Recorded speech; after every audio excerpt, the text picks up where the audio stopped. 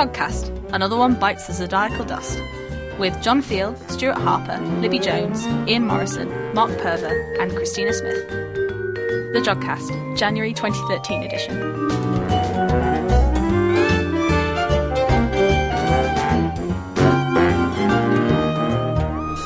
Hello and welcome to the Jodcast. I'm Christina Smith and joining me in the studio today is Mark and Libby. Hello guys. Hello. Welcome to the new year, and we are now 7 years old, Yay. Which is Happy quite birthday. exciting. We have a massive cake in the studio. Not really. No. In our imaginations, we do. In the show this time, we talked to Professor Joanna Haigh about the effect of the sun on climate change, and we find out what you can see in the January night sky. But first, before all of that, here's the news with Stuart Harper. This month in the news, the youngest young stellar objects, stellar sibling rivalries, and planets go missing. For over 50 years, we have understood that the vast stellar seas of gas and dust, known as molecular clouds, are the birth chambers of stars. The process of producing a star requires that the molecular cloud is large enough to foster cold cores of gas and dust that reach temperatures of just tens of Kelvin. Then, with the help of a pressure front, such as could be produced by a supernova explosion, the material within the cold core can begin to collapse into a small dense envelope of dust containing the first moments of a new star, a protostar, which is encircled by a rotating disk which feeds material from the envelope onto the star's surface. At this point, the star is known as a young stellar object, and will remain in this state for another 100 million years before it throws off its blanket of surrounding dust by igniting its fusion core and ascending out to share its place among its older brethren.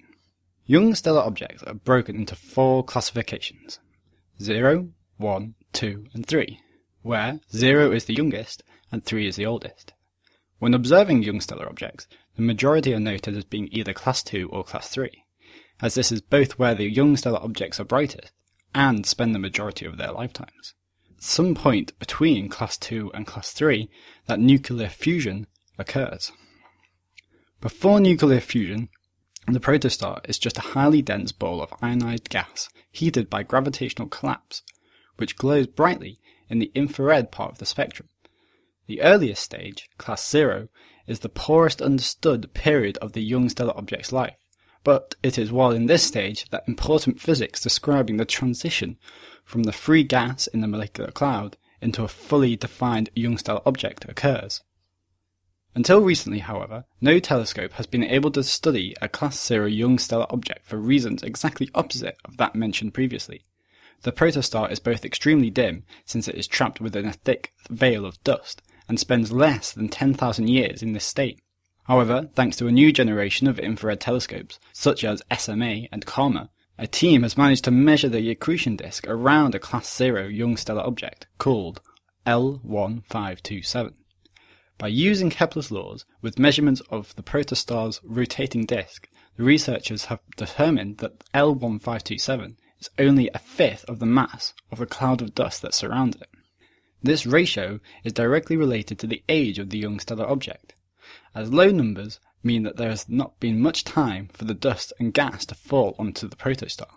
Critically, L1527 agrees with the expectations made of class 0 young stellar objects, and therefore, as far as can be seen, is well on its way to hosting its own solar system in the future. Binary star systems account for about half of all the star systems in the Milky Way. For the majority of binary stars, they form like their single star cousins, enclosed within an envelope of gas and dust, but with the small difference that binary stars share their primordial cloud with others. However, a certain subset of binary stars, known as wide binary stars, offer up a problem to this simple idea because the stellar pair is separated by such a vast distance of the order of hundreds of times the diameter of the solar system, such that there is simply no way they could have formed together in a single cloud. The current model for how wide binaries form assumes that it occurs at the time after the host star cluster has dispersed, at which point the environment becomes calm enough that the two distant stars are able to form a tenuous gravitational bond. A new theory proposed by Ruperth and McCullough suggests a completely different process which they have determined using computer simulations of star clusters. Their model requires a slight modification to the expectations of a wide binary star system, in that it is in fact 3 stars disguised as 2.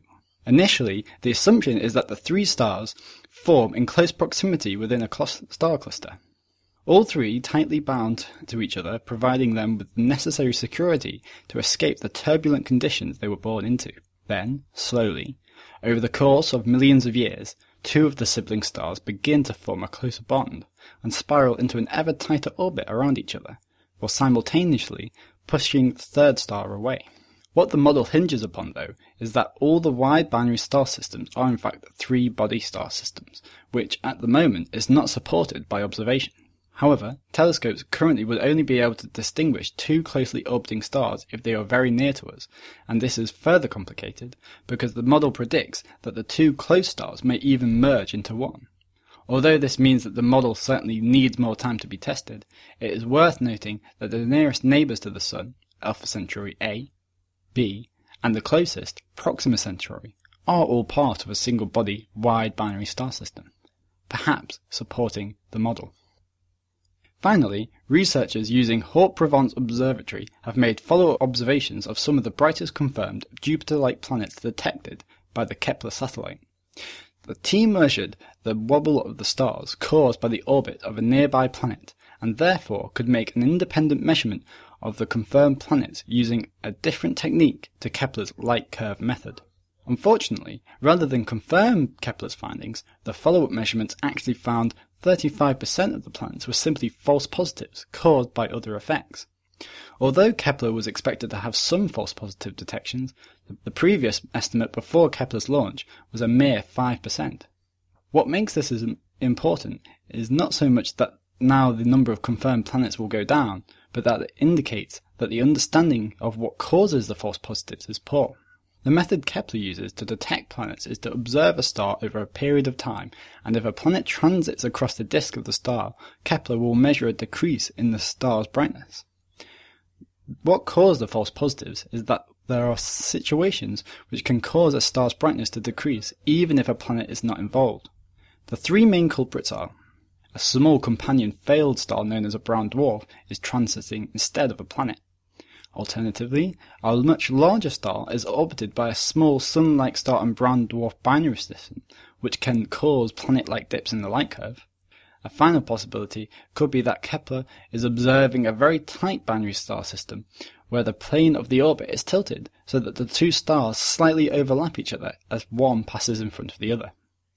Fortunately, it is possible to correct for these problems, and already new models are estimating false positive percentages closer to the observed 35%.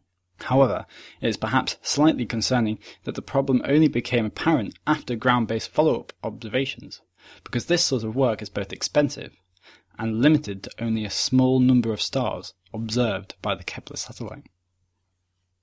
Thanks for that, Stuart. Next up, Mark talks to Professor Joanna Haigh about the effect of the sun on climate change. I'm interviewing Professor Joanna Haigh of Imperial College London, who's just been giving a colloquium here in Manchester about the role of the sun in climate change. This is a really interesting topic. It's a really good sort of crossover of astronomy and atmospheric physics. So the first thing I thought I'd go with is the astronomy side, which is by asking you how the sun actually varies and why it's not just the same all the time. So now you're starting on a very difficult question, because I'm not a solar physicist, but of course the sun is a huge, great nuclear power station which is burning up energy in its core, and it has got intrinsic variability on very, very long timescales of millions of years, hundreds of millions of years. But that's not really what we're interested in the climate framework. What we're interested in is changes in the radiation that's coming out of the sun.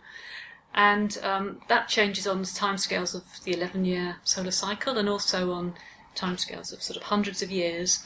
And quite why it does, I think, is not entirely understood, but it's connected with the magnetic variability on the sun's surface and magnetic convection cells and factors like that.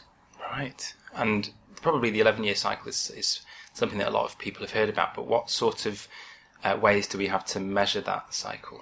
So observations that sunspots vary in number have gone back in time for hundreds of years. I mean, the ancient Chinese knew that the number of sunspots was varying and kept some sorts of records.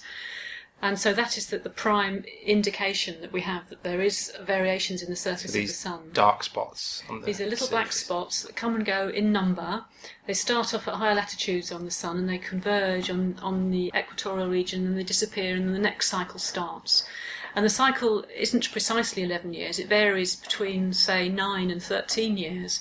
And also the amplitude of the cycles, the numbers of spots associated with each solar cycle is also very variable. So when we talk about the 11-year cycle, we have to be quite clear that there isn't one 11-year cycle. It's a range of variability. And right now, where are we up to in that? Well, very interesting because the last solar maximum was about the year 2000, and so you'd think that the next solar maximum would be about 2011. But the solar minimum we went into in 2008 was very, very long-lasting, and it was going on and on and on, and no sunspots, and we kept wondering what was going to happen. And so we've only been rising up towards the next solar maximum for the last 2 or 3 years. But the indication is that we're actually nearing the next solar maximum, but at a very low level.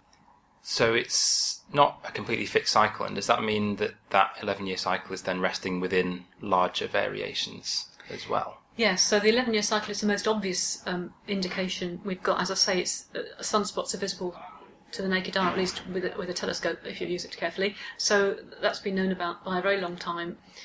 Other indicators of solar activity are sort of proxy measures, for example, cosmogenic isotopes that you see in ice cores and tree rings and other Earth surface features come about as a response to changes in cosmic ray intensity. And cosmic rays are modulated by the strength of the solar magnetic field. So we have an indirect indicator of solar activity when the cosmogenic isotopes are higher in concentration. That means that there was more cosmic rays, which means that the sun was less active. All right, so these cosmic rays, they're tiny energetic particles coming Yes, they're coming from way various outside. regions Yes, way outside space. the solar system. So there's a constant shower of cosmic rays on the Earth all the time. So what we're saying then is that the activity of the sun either helps to let these cosmic rays get through the atmosphere or it makes it harder for them to get through, is that right?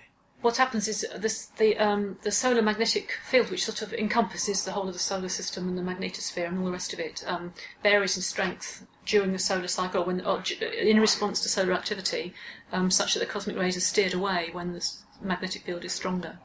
And then the cosmic rays that get through are actually, they're sort of making imprints in tree rings then. That's yes, quite exactly. incredible. So they form neutrons, they scattering on particles in the atmosphere. They form neutrons that then go down into the surface of the Earth and can be detected in these changes in isotopes. Right. So one of the things then that you're talking about is how far back that history kind of goes. And it was quite interesting that you were talking about the earlier efforts of people to actually measure what effect this solar cycle might be having on the Earth. So where did that all begin? So people have been thinking about how the sun affects climate for many years. As I mentioned, the ancient Chinese looking at the sunspot numbers and seeing if they could detect any corresponding changes in climate. And then Sir William Herschel, about 200 years ago, was looking at sunspots and how they correlated with prices of wheat on the London Stock Exchange, which was an interesting topic, but he had a good line on it. Then we had Admiral Lord Fitzroy, who was captain of the Beagle that took Charles Darwin on his journeys of exploration. He had views about solar variability and climate, and he had quite a nice theory that involved when the sun was more active, it was heating the surface of the ocean in the tropical regions and causing more rainfall and more clouds. More recently, we've of course been trying to actually look at the science and the physics involved in the processes rather than just looking at correlations between meteorological parameters and solar parameters. Yeah, it seemed almost like it was disreputable some time ago. Indeed, yes. So in the Victorian times there was a whole activity which was called astrometeorology, and the astrometeorologists were trying to predict the weather on the basis of the state of the planets and the sun and things. And they had some successes and some notable failures, but of course they always got their successes marked up and they managed to do quite well out of their predictions, I think, in a financial sense. So coming up to the present day then, I suppose the big question is, does the sun affect the climate, and if it does, in what ways can we now detect it? So what we do is we first of all see, using some of these correlated techniques, whether or not there are any signals of the sun in the climate. And looking over the global average surface temperature, the signal is very small. So the sun might have contributed to a small warming over the first half of the 20th century, but pretty little since then, and it can't be used to explain global warming over the last 150 years or so. So in that sense, the sun is not terribly relevant if you're just thinking about global warming from a surface average perspective. But what we have found is that the response is not uniform over the globe, and so actually the statistics is showing us that the largest signals in response to the sun on the 11-year cycle, and possibly longer, are in mid-latitude, so I mean sort of 40 to 50 degrees north in both the northern and southern hemispheres. And so this is not what you would expect if you were just saying, well, more or less radiation coming in from the sun, where would it heat the Earth most? You'd assume that the biggest response would be in the tropics. So this is an interesting question to try and answer. And what we see is that the heating of the atmosphere, if you go up in the atmosphere in the stratosphere, the heating of the atmosphere is greatest in low latitudes near the tropics, but as you come down towards the surface, it's this mid-latitude signal that I've already mentioned. So what we're trying to do now is understand how this is taking place, and clearly it's not a direct radiative response to the sun. There's some sort of nice meteorology, fluid dynamics and things going on that's coupling the middle and lower atmospheres.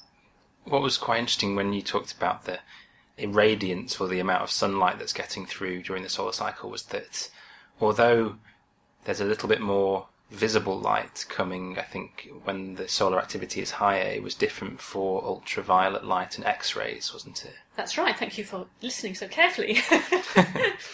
Certainly. So we've got this small change. If you take the total irradiance from the sun and you look over the 11-year cycle, there's about 0.1% more radiation when the sun is more active. So that's really quite a small amount.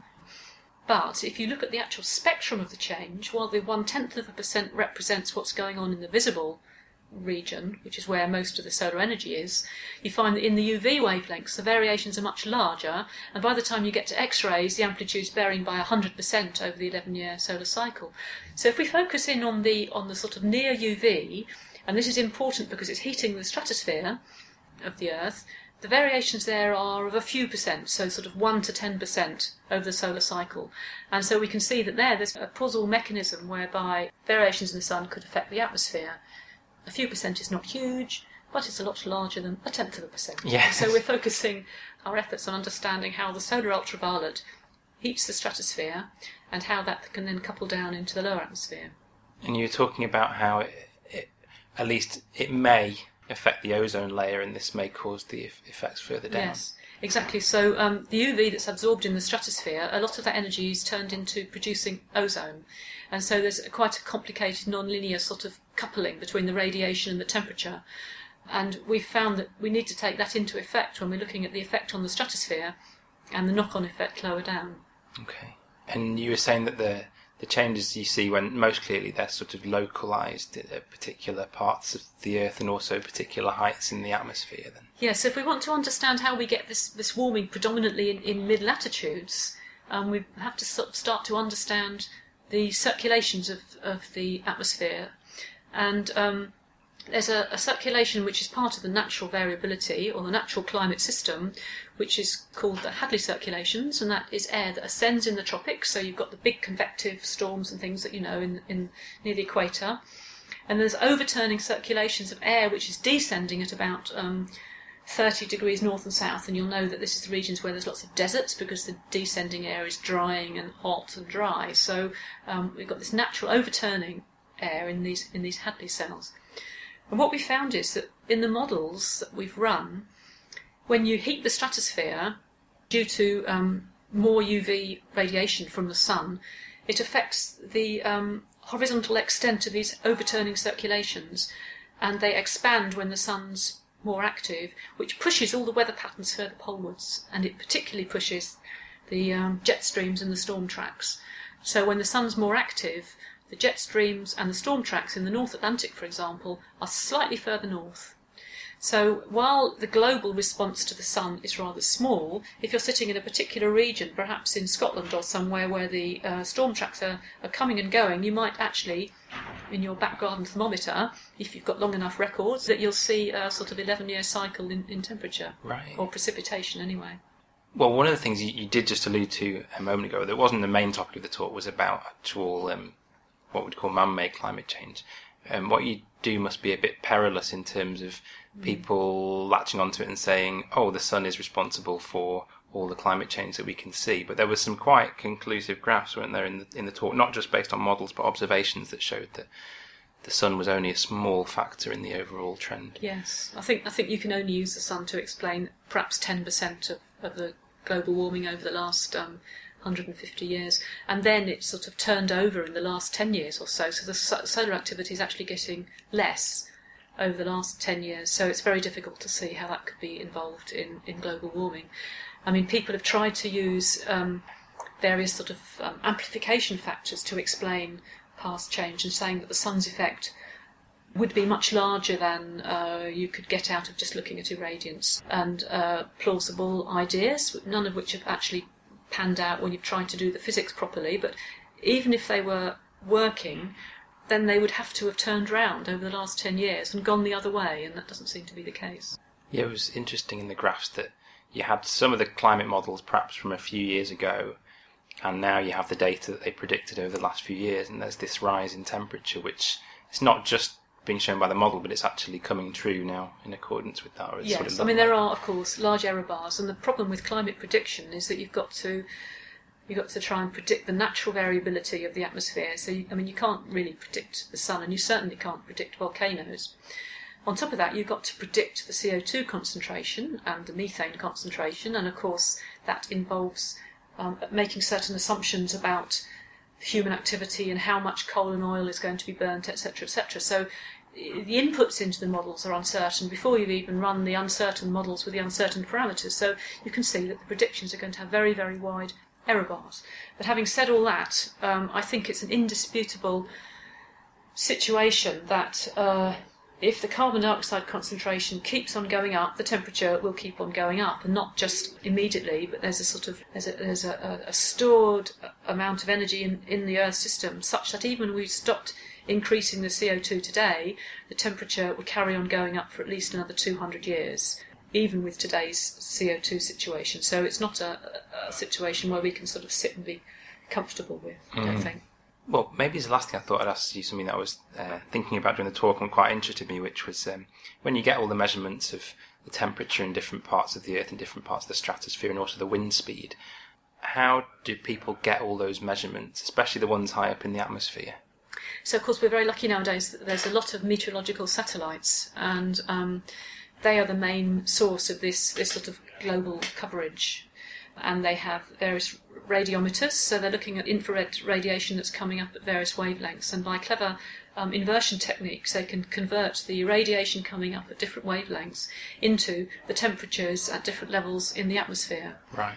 Then we know that there's a certain relationship between temperature gradients and wind strength, so you can derive what's called the thermal wind from those temperature measurements. Okay. There's other, supporting measurements, so there's meteorological balloons that get set off every 6 or 12 hours from various meteorological stations that record temperature and humidity as a function of the pressure in the atmosphere. Are they tethered? No, they're not tethered. No, they're released, and they have. No, they never come back. But actually, when they burst, they have they drop their equipment back to the Earth, and they have a little tag on them that says, "Please return to the Met Office." Oh, right. Okay. But I think they get very few of them back. Right. So they like a balloon race.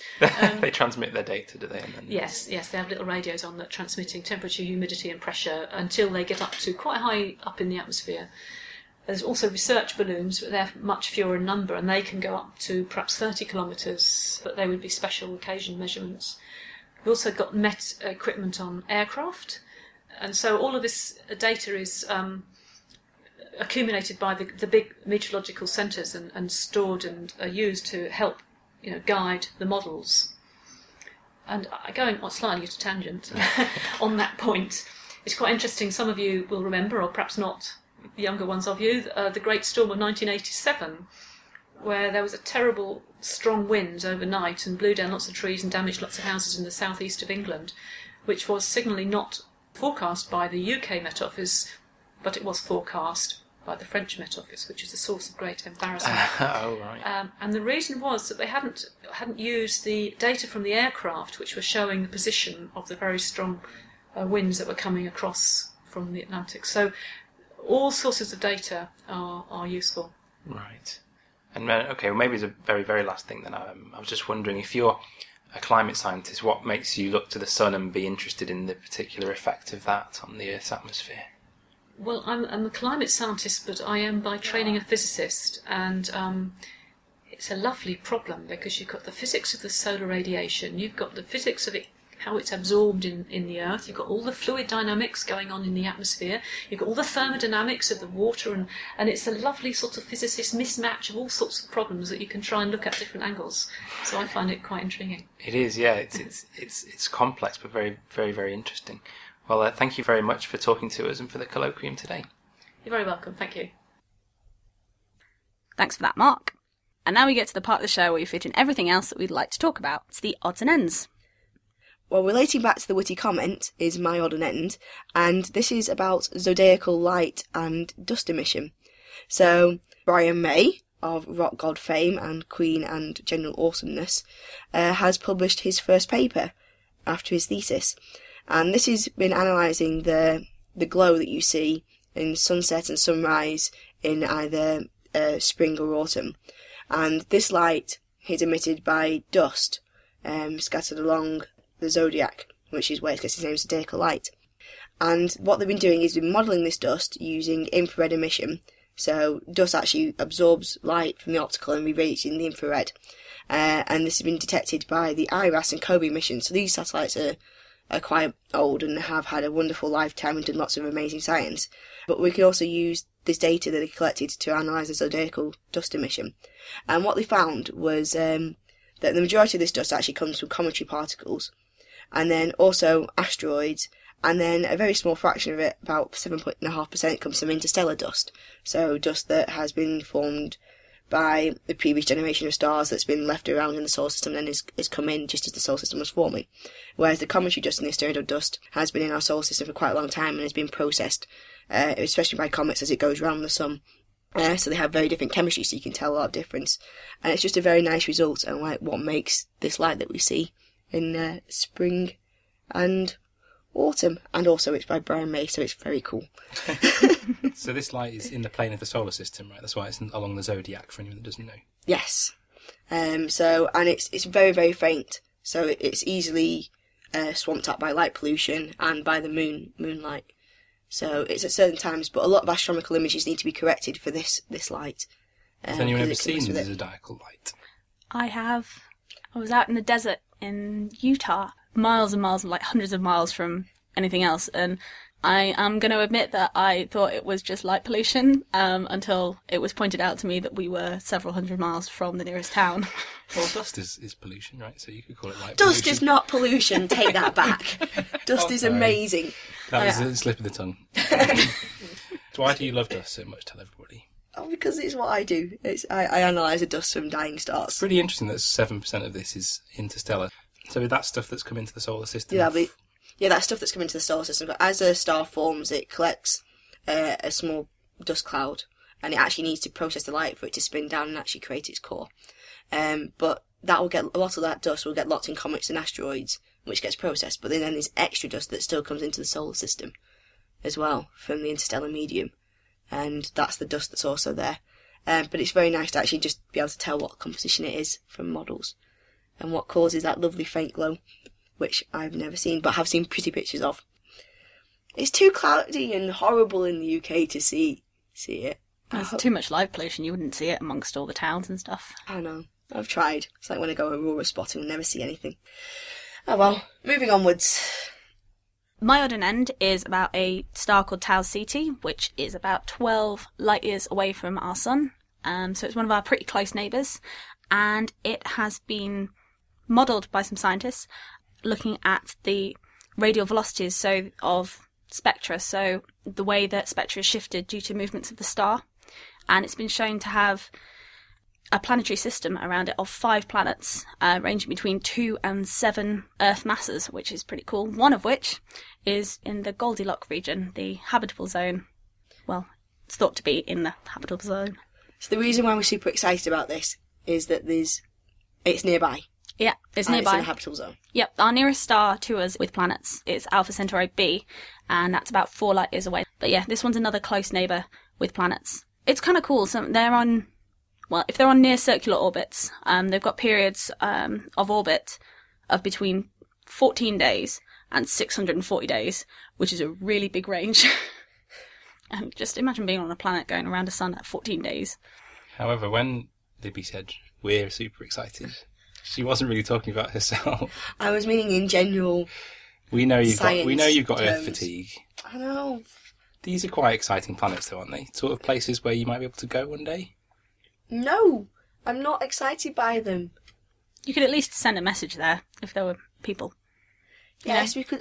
12 light years, that's doable. But I imagine the majority of stars have planets rather than not have planets. So every time someone gets excited about a planet being discovered, and it's just because these are somewhat close by.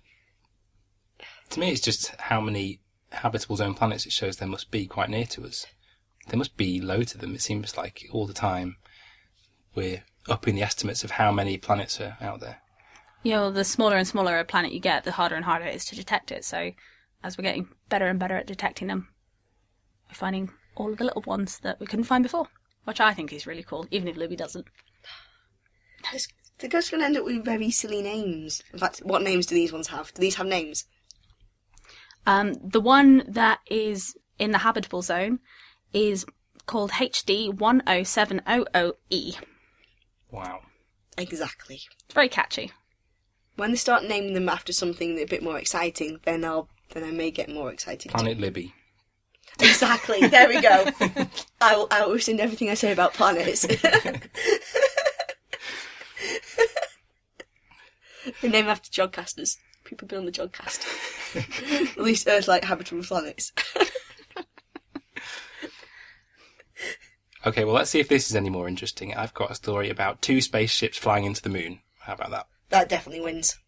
They were unmanned, of course, and they are the 2 spaceships that make up NASA's GRAIL mission, which stands for Gravity Recovery and Interior Laboratory. They called the 2 spacecraft Ebb and Flow, and they spent the last 90 days mapping the gravitational pull of the moon all around its surface, or around a lot of its surface anyway.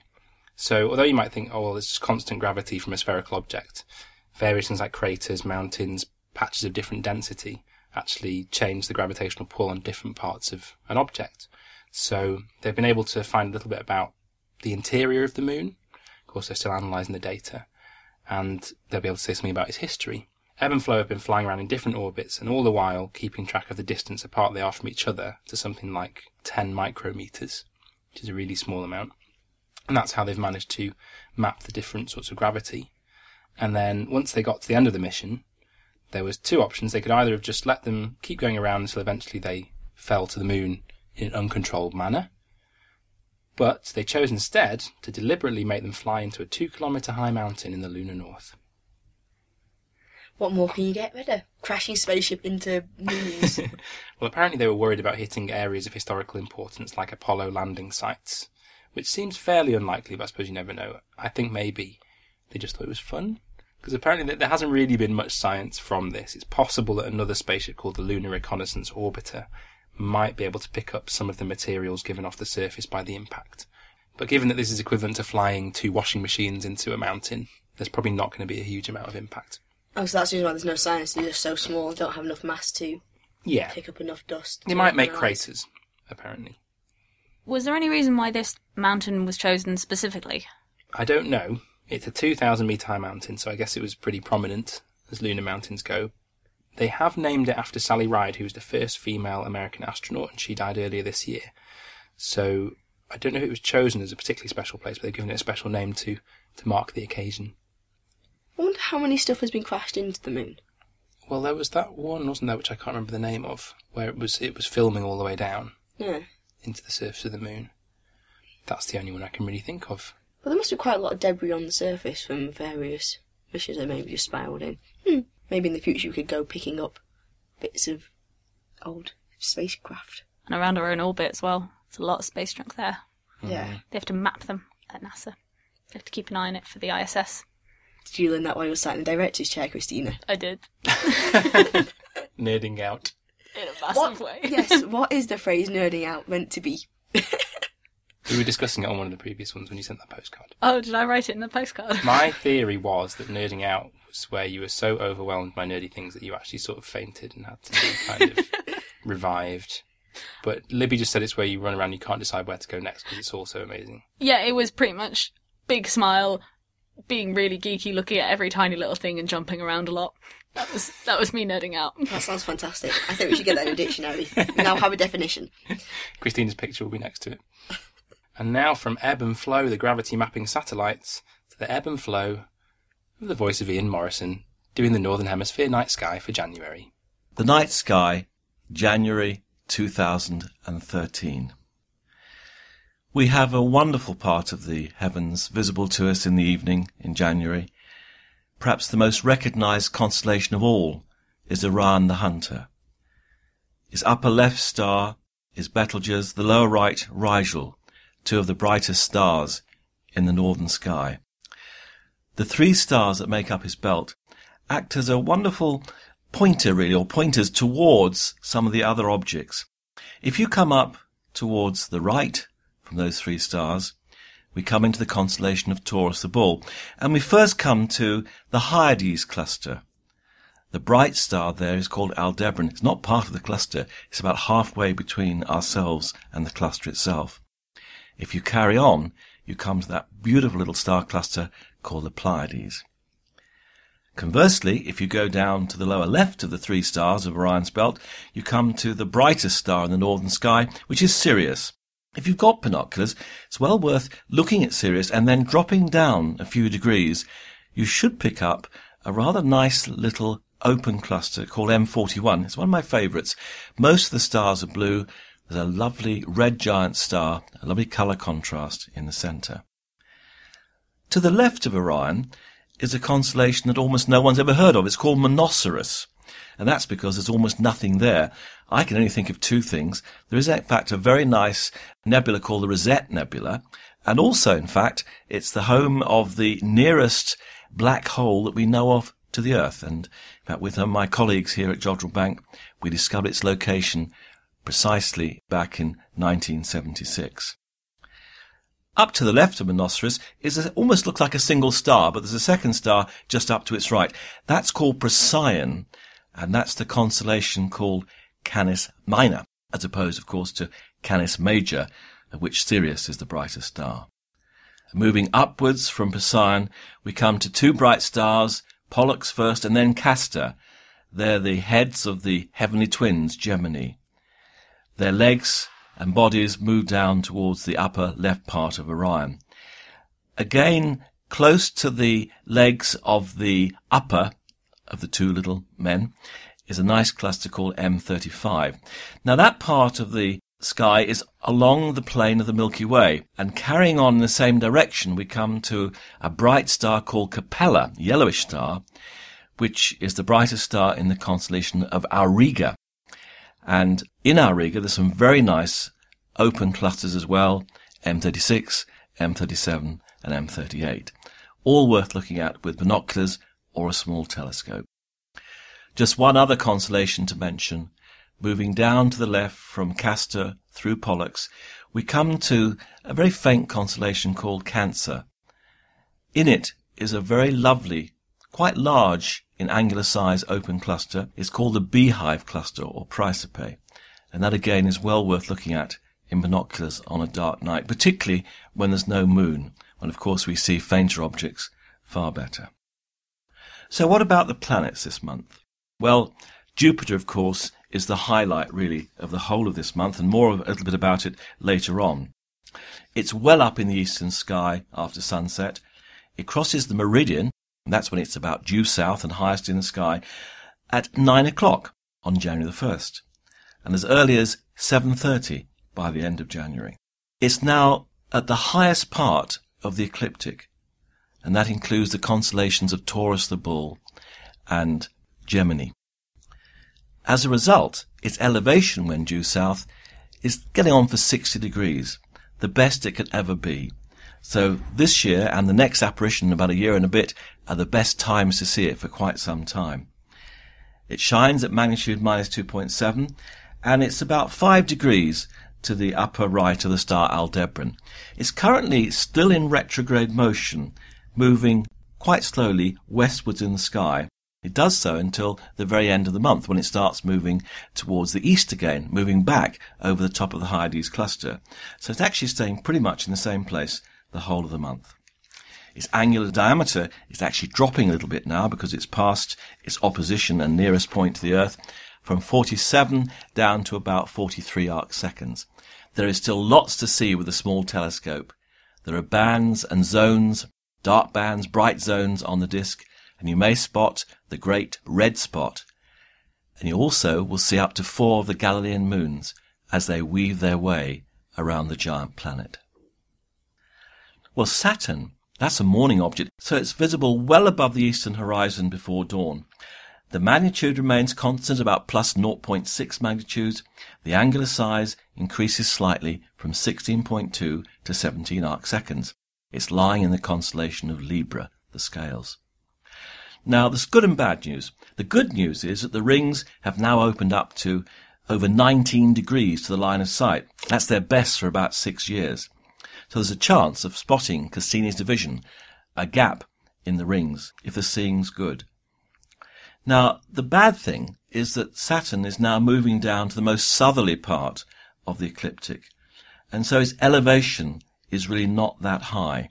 So we're seeing it through much more atmosphere than we were doing back in about 2003, when it was higher up. On the 30th, the very end of the month, in fact, it's at sort of right angles to the Sun, so you can actually see the shadow of the planet on the ring system. It's always a wonderful planet to have a look at, and as we get towards the end of the month, it's becoming better and better to observe. Well, Mercury was essentially invisible to the unaided eye all month. On the very first of the month, you might just spot it well down to the left of Venus, just before dawn. At the very end of the month, you might spot it down to the lower left of Mars, just after sunset. But really, it's not worth the effort. Mars has been around for a very long time. It's been moving eastwards, and that sort of meant it stayed roughly where it is in terms of the horizon just after sunset for a long time. It's on its way out now. At the beginning of the month, you can see it at about 10 degrees elevation in the southwest, about 45 minutes after sunset. But by the end of the month, that elevation is only 6 degrees. The angular size, just over 4 arc seconds, is so small you're not really going to have a chance of seeing any markings on its salmon pink disk, unless you've got access perhaps to the Hubble Space Telescope. Well, finally, Venus. It's now getting closer to the Sun and nearing the end of its morning apparition. Its magnitude of minus 3.9 stays the same, basically, during the month, and the angular size drops slightly from 10.8 to 10.1 arc seconds. As it does so, though, the percentage illumination increases from 95 to 97%, and these two effects cancel out, and that's why the magnitude doesn't change. So it can be seen still before dawn, but as we gradually get to the end of the month, the elevation will be lower and lower, and finally it'll be lost in the sun's glare. Well, what about some highlights? Well, as I've said, January is the third of 3 great months during which to view Jupiter. It's high in the ecliptic, at a high elevation when due south. It's looking somewhat different than it was a few years ago. The north equatorial belt has become quite broad. The great red spot is currently a shade of pink, but can quite easily be seen as a large feature in the south equatorial belt. Jupiter was at opposition on the 3rd of December, so as I've said earlier, it's now crossing the meridian due south earlier in the evening, ideal for observing. The features in the Jovian atmosphere have been changing quite significantly over the last few years. In fact, for a while, the south equatorial belt vanished completely, but it's now come back to its normal, fairly wide state. And in the night sky page on the Jodrell Bank website, I've made a little chart showing the main features of the surface, and that's based upon an image I took with a telescope just a few days before recording this program. I've also given, on the night sky page, a list of times in the evening when the great red spot is basically facing us. It's on the central meridian. So you can have a look, for example, on the 1st of January, if you're still around and awake, 2020.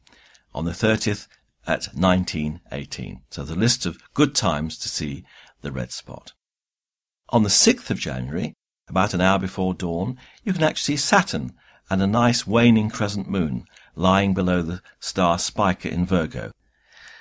In January, Jupiter is lying between the Hyades and the Pleiades. But I notice when looking at the star charts, it's actually quite close to an asteroid called Vesta. In fact, Vesta will only be 2 degrees away from Aldebaran, the bright star in the Hyades cluster that we see. And so you could see it with a pair of binoculars. Just put Aldebaran to the lower right, perhaps, of your field of view, and you should see Vesta higher up. Again, a little chart to show you exactly where it is during the month. Probably the best time to look for it are on the 10th and 11th of January, because it's then very close to a star having almost identical brightness. It will look like a nice double star, and that will make it be more easy to spot, I suspect. On Jan the 10th, just before dawn, you can see Venus and a thin, waning crescent moon. On the 13th, you can have a look, perhaps for the last time this month, for Mars, and that's along with a waxing, very, very thin crescent moon. At that time, there's a chance of seeing Earthshine. It's the dark side of the moon illuminated by light reflected off clouds on the Earth. Can look rather lovely. Well, that's it for the month. We've still got nice long nights. They have been pretty cold, actually, in the last few days as I record this, but let's hope we get some slightly warmer nights, but still ones that are clear, so you can go out and have a look. And by the way, if you haven't got a telescope to have a look at Jupiter, now is really the time to get one. They don't cost a vast amount of money, and there's some wonderful things you can see. And just seeing the bands and the red spot of Jupiter, and perhaps 4 of its moons at one time, is a lovely sight. So all the best.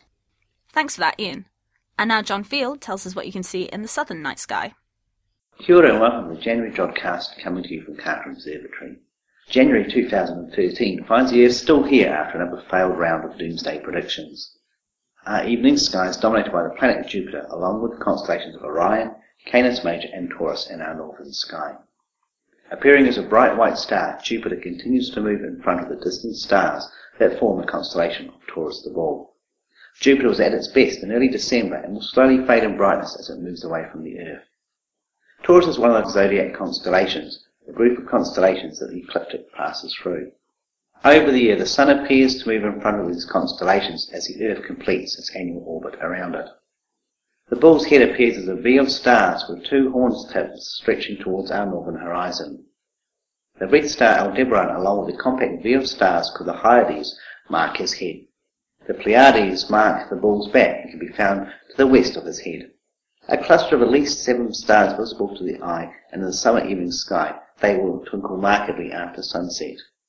By midnight the Earth's surface and atmosphere would have cooled, and the twinkling will decrease, and the view should become steadier.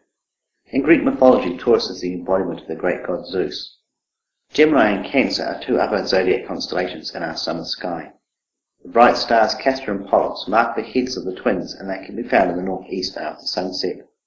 Gemini lies on the edge of the Milky Way, and the regions around these stars contain a number of faint and distant stars. Within 1 degree of Castor there are 5 faint galaxies that will need a larger telescope to discover. The December radiant of the Geminid meteor shower is also near to this star. Pollux, the brighter of the 2 stars, is the 17th brightest star in our night sky. It is about 35 light years away from us. Nearby to Eta Geminorum is M35, an open cluster that under good conditions can be seen with the unaided eye. Catalogued in 1764 by Charles Messier, this cluster had been observed prior to this date. Binoculars and wide-field telescopes are the best way to view this lovely open cluster. Cancer the Crab is a fainter constellation of 5 stars, and at the centre a naked-eye cluster of stars called the Praesepe or the Beehive. This large and bright cluster appears as a nebula to the unaided eye, and binoculars will reveal individual stars in this cluster. Galileo viewed this cluster with his telescope in 1610, being the first human to see it as a cluster of stars. Orion the Hunter, our summer constellation, has a large number of bright stars and sights with binoculars and telescopes of any size. This bright grouping of stars dominates our summer evening sky, and to us southern hemisphere observers hangs upside down. Orion's brightest stars, Rigel, Betelgeuse and Bellatrix, along with 3 stars of his belt, form an easily seen pattern in the evening sky. Well placed for viewing is the Orion Nebula, which can be found in the middle of Orion's sword. To the unaided eye, this nebula appears as a fuzzy star. If you have binoculars or a small telescope, they will reveal a bat-shaped cloud. A 100mm or greater telescope will reveal a number of stars in and around the nebula, including a tight group of 4 stars called the trapezium. The ultraviolet radiation from the brightest star in the trapezium is illuminating the surrounding cloud for a region of about 20 light years. The nebula is estimated to be about 1,300 light years distant, and stars are still forming in the stellar nursery. Marking Orion's left foot is Rigel, the brightest star in Orion, although it is listed as Beta, the second brightest star in the constellation. It is the 6th brightest star in the night sky, shining at magnitude 0.18. To the east of Orion are his 2 hunting companions, Canis Major, the large dog, and Canis Minor, the small dog. The brightest star in our night sky, Sirius, marks the collar of Canis Major. For us, the dog is lying on his back with his feet up in the air. Sirius is about 8.7 light years away, and about 26 times brighter than the Sun. Below Canis Major is Canis Minor, with Procyon marking his tail. About halfway along the line from Betelgeuse to Procyon, binoculars will reveal a rectangular cluster of stars embedded into a faint nebula called the Rosette. Almost overhead in the early evening sky is the second brightest star in the night sky, Canopus. Measurements from the Hipparchus spacecraft put this star as being 310 light years away. This star has an estimated luminosity of 15,000 times that of our Sun. For early risers, you will see Saturn rise before the Sun. Through 2013, it will move through Libra and will be better placed for viewing during our autumn and winter months. The planet's rings are slowly tilting towards us, and this will give us better views of the rings later this year. We hope you have clear skies during these summer nights and take the opportunity to view some of the delights of our southern skies. Thanks for that, John. Now on to the feedback. So first of all, we have a post on the forum from Dave Nash, who says that he's glad that we received his eclipse postcard from Cairns, and he just wanted to say that he is also from the UK, and so he did actually appreciate the November tropical weather, which I believe we were saying that we were quite jealous of. Yeah, I thought he lived there, but I guess he just went there, right place, right time. I need to time my holidays to coincide with astronomical events. It's definitely the way forward. I need to see an eclipse. I think it would be brilliant if I could. On Facebook, Chris Jordan says, "Please don't tell people it's the last Jodcast. We know how rumours get started about the end of the world and other apocalypses. So it's definitely not the last Jodcast. In fact, it's not. It would be the end of the world if the Jodcast stopped. But it's okay. 7 years is still going strong. And yeah, just thank you for the feedback and all the likes on Facebook as well." On Twitter, thank you for the Christmas wishes from Bill Keck 2. He said thank you to the Jodcast for another fine year. So thank you for thanking us. And also Alchemy Laboratory, who said, "Have now listened to all the available back catalogue, presumably of the Jodcast, from the start up to the latest edition. Keep up the good work." That is an effort to listen to the whole back catalogue. That is quite impressive. I'm always impressed when people say they've listened to them all or they've started listening from the beginning. There's a lot of episodes of the Jodcast on there. And thanks, of course, for all the retweets and the follow Fridays. And thank you for all the Ask an Astronomer questions that have been sent in by email. And don't forget, if you want to send in your own questions, you can do so via the website at www.jodcast.net. On the forum at forum.jodcast.net. On Twitter at twitter.com/Jodcast. On Facebook at facebook.com/Jodcast. On YouTube at youtube.com/Jodcast. On Flickr at flickr.com/group/Jodcast. And don't forget that you can send us post, and the address for that is on the website. So all that's left to say is thanks to Joanna Haigh for the interview. The editors were Christina Smith, Claire Bretherton and Mark Perver. And the producer was Christina Smith. Until next time, Jod on.